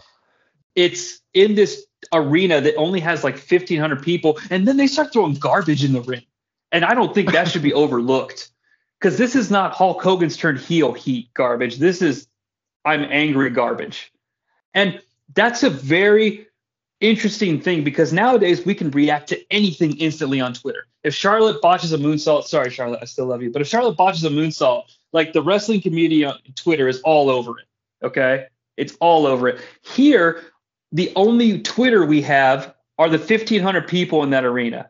And social media did not react kindly to this. It was so interesting to me to see that happening. Yeah, it's like it feels so haphazard. Like it feels so thrown together. Like you were saying, the DDP part. It's like they didn't, because they decided to do this so quickly. They didn't really have any time to. And I guess it was a style at the time that they just kind of threw these things together and didn't really think much about the. Like I feel like anything can work in wrestling, but you just have to make it work. And I feel like the main issue I had watching this is that it just felt thrown together. Like you don't know why DDP would be happy this is happening. Like it just, and like even on commentary, they're not like you made a good point about the pin, that the pin actually does work. But like, I don't think on commentary they made, probably because they didn't know what the finish was going to be, or they weren't told. Like they don't really, they're not able to like get over what the story is, because they probably don't know on commentary really what story or what they're trying to get across here. And to me, that's like a bigger issue than just David Arquette winning the title. I mean, that's just a random thing. He wins the title on Thunder. Whatever you do after, you can always retcon it after. But I feel like the bigger issue is just how thrown together it is. Yeah, the bigger issue is exactly that. It's on a show that is supposed to be spectacular, and I don't mean that from like a jokey perspective, like the biggest spectacle you have on the show just feels like a throwaway segment. And It should be the biggest the biggest thing you put on under the big top, all the bells and whistles and gaga and craziness you could think of. Like if you're gonna do something like this, it's obviously not gonna be like a great traditional wrestling thing. So you might as well go the other end of it. Like that's the only shot you have, or else it just kind of feels a little flat. I'll say multiverse again because I want the hits, but I love to see a different universe where this happens on a live Nitro. I want to, and we get that reaction, and like maybe a bigger market, just to see the instant revolt from the audience, because this is Thunder. It's a little subdued, but it's, I just kind of want to see how it happens and how it unfolds in that type of an environment. But because of all the meta stuff that's happening as I'm watching this segment of a produced wrestling show and everything that happens, I gave this segment 4 stars because I'm entertained from a very different perspective. I don't know I don't know if that resonates or not, but it's a hard one to rate. It's like I don't think I would go like some like 0 dud or something for this. Sure. For even the wrestling. Right. I'm going off of your kind of rating scale here. It's like I didn't, because there's like things I've watched in WCW where like after you watch it, you can be like kind of angry because it's just like stupid. I didn't really find myself feeling that way after watching this. I was kind of like, well, that happened. Like, It didn't really, it was just kind of there. Right. So I think based on that, I'd probably go in the 2-ish range, maybe, The total package of, if we're thinking of it, the whole deal, not just, if we're rating this, not just on the wrestling, because it's wrestling, never just the aisle and went to the fit. Right. It's never just the wrestling. Those are words to live by. Right. So if we go by the whole package, I'd probably go just like a down the middle on it, because it just, it was just kind of there. It was just like another thing they did. Yeah, it's a spectacular example of how unspectacular something can be. It's kind of like, no spoilers here, but like I made a couple of jokes about multiverses and shit. Like I went and saw Spider-Man like the day it came out, and there's so much hype surrounding it, but I was impressed that even with all the hype, they could still impress me or surprise me. Right. That was on. That's your spectacular. They did everything that they could to bring it together because they knew they had to. This is the complete opposite of that. You would feel that internally you have all this pressure to really deliver, and it's just segment 12 on the call sheet. Yeah, I agree. Craziness. I'm pretty much with you. Yeah, it didn't bring out any real strong emotions of like this is great ridiculousness or this is like the worst thing I've ever seen. Like I feel like I've seen much worse, like frustrating things watching WCW than this. Thank you. I've seen things that are much more frustrating. Another great phrase to live by, specifically in regards to watching specific episodes of 2000 WCW. Now, I am not a math major. I took the university forced me to take one math class because it was a gen ed requirement. So I did that. I got my B and I left. But I did some math and I took my star rankings again because I knew what they were and I didn't do yours. I apologize. And I've got 1 at 2 stars. I've got 2 at 3. I've got 2 at 4, and I have 2 at 5. That's a 3.71 average, plus some really great interviewing segments. And again, these are entertainment stars, but also really good segments, funny shit said on the mic, ridiculousness.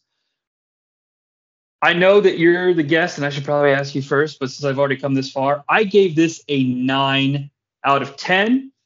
I think it's one of my favorite little shows that I feel like I could throw on at any time and still get the house chores done or ignore it or just whatever. And I have doubts that anything that I watch in the future for this show will touch it.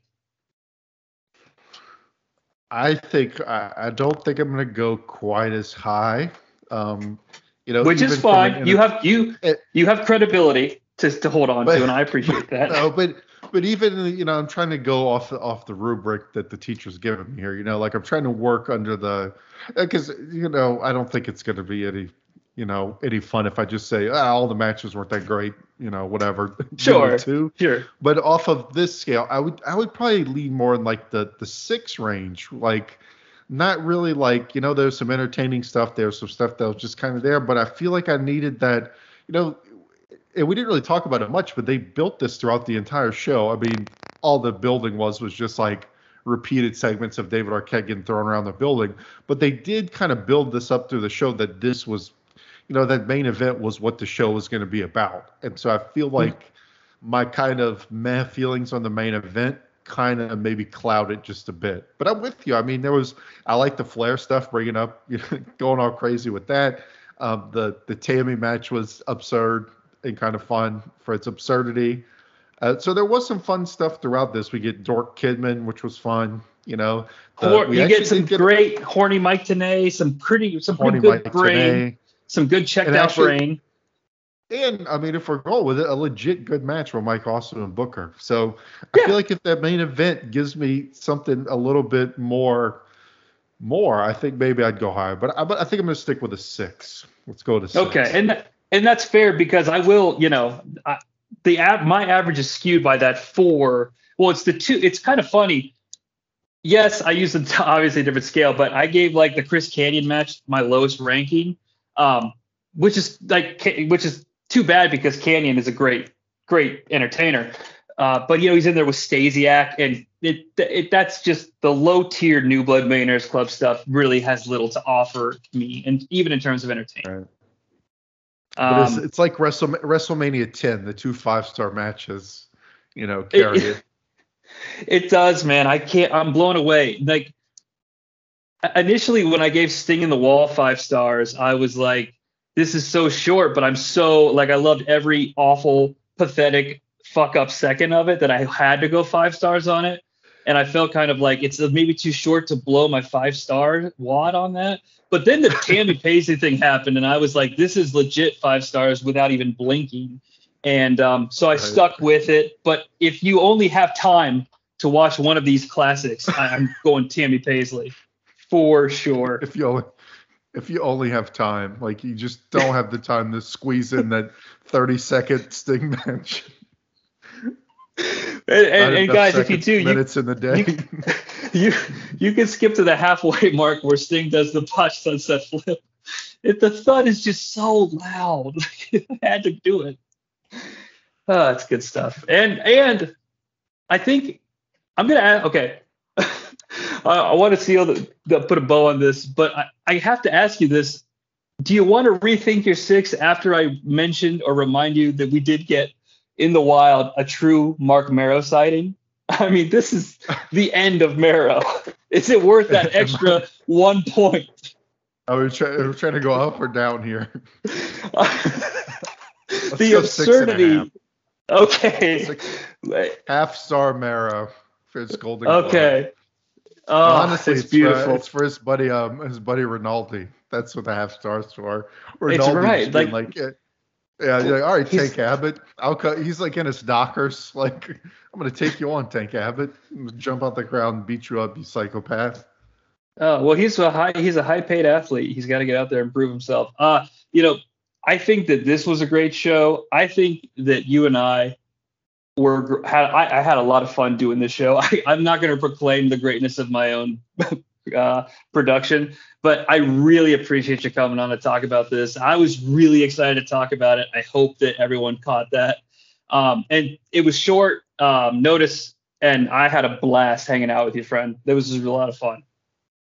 Yeah, it was great. It was good hanging out with you too, Monkey. I want you to come back and see us, Monkey. So Ryan should be back with me next time. But a free-standing invitation, if anything catches your eye in the future of WCW, perhaps if Lash LaRue main events a big show, please do come back and see us. Check out any of the content we've got here at the North-South Podcast Connection. There's a lot of evergreen content. I don't really know what that means, but I listen to enough of the shows to know that JT always says it. So no, I'm just kidding.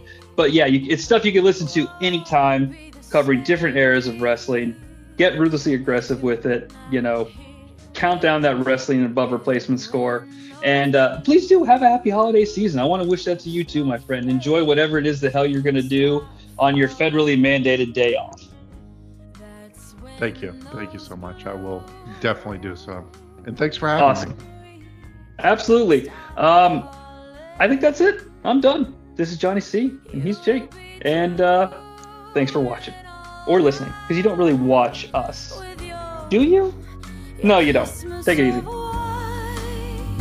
But I have a blue Christmas.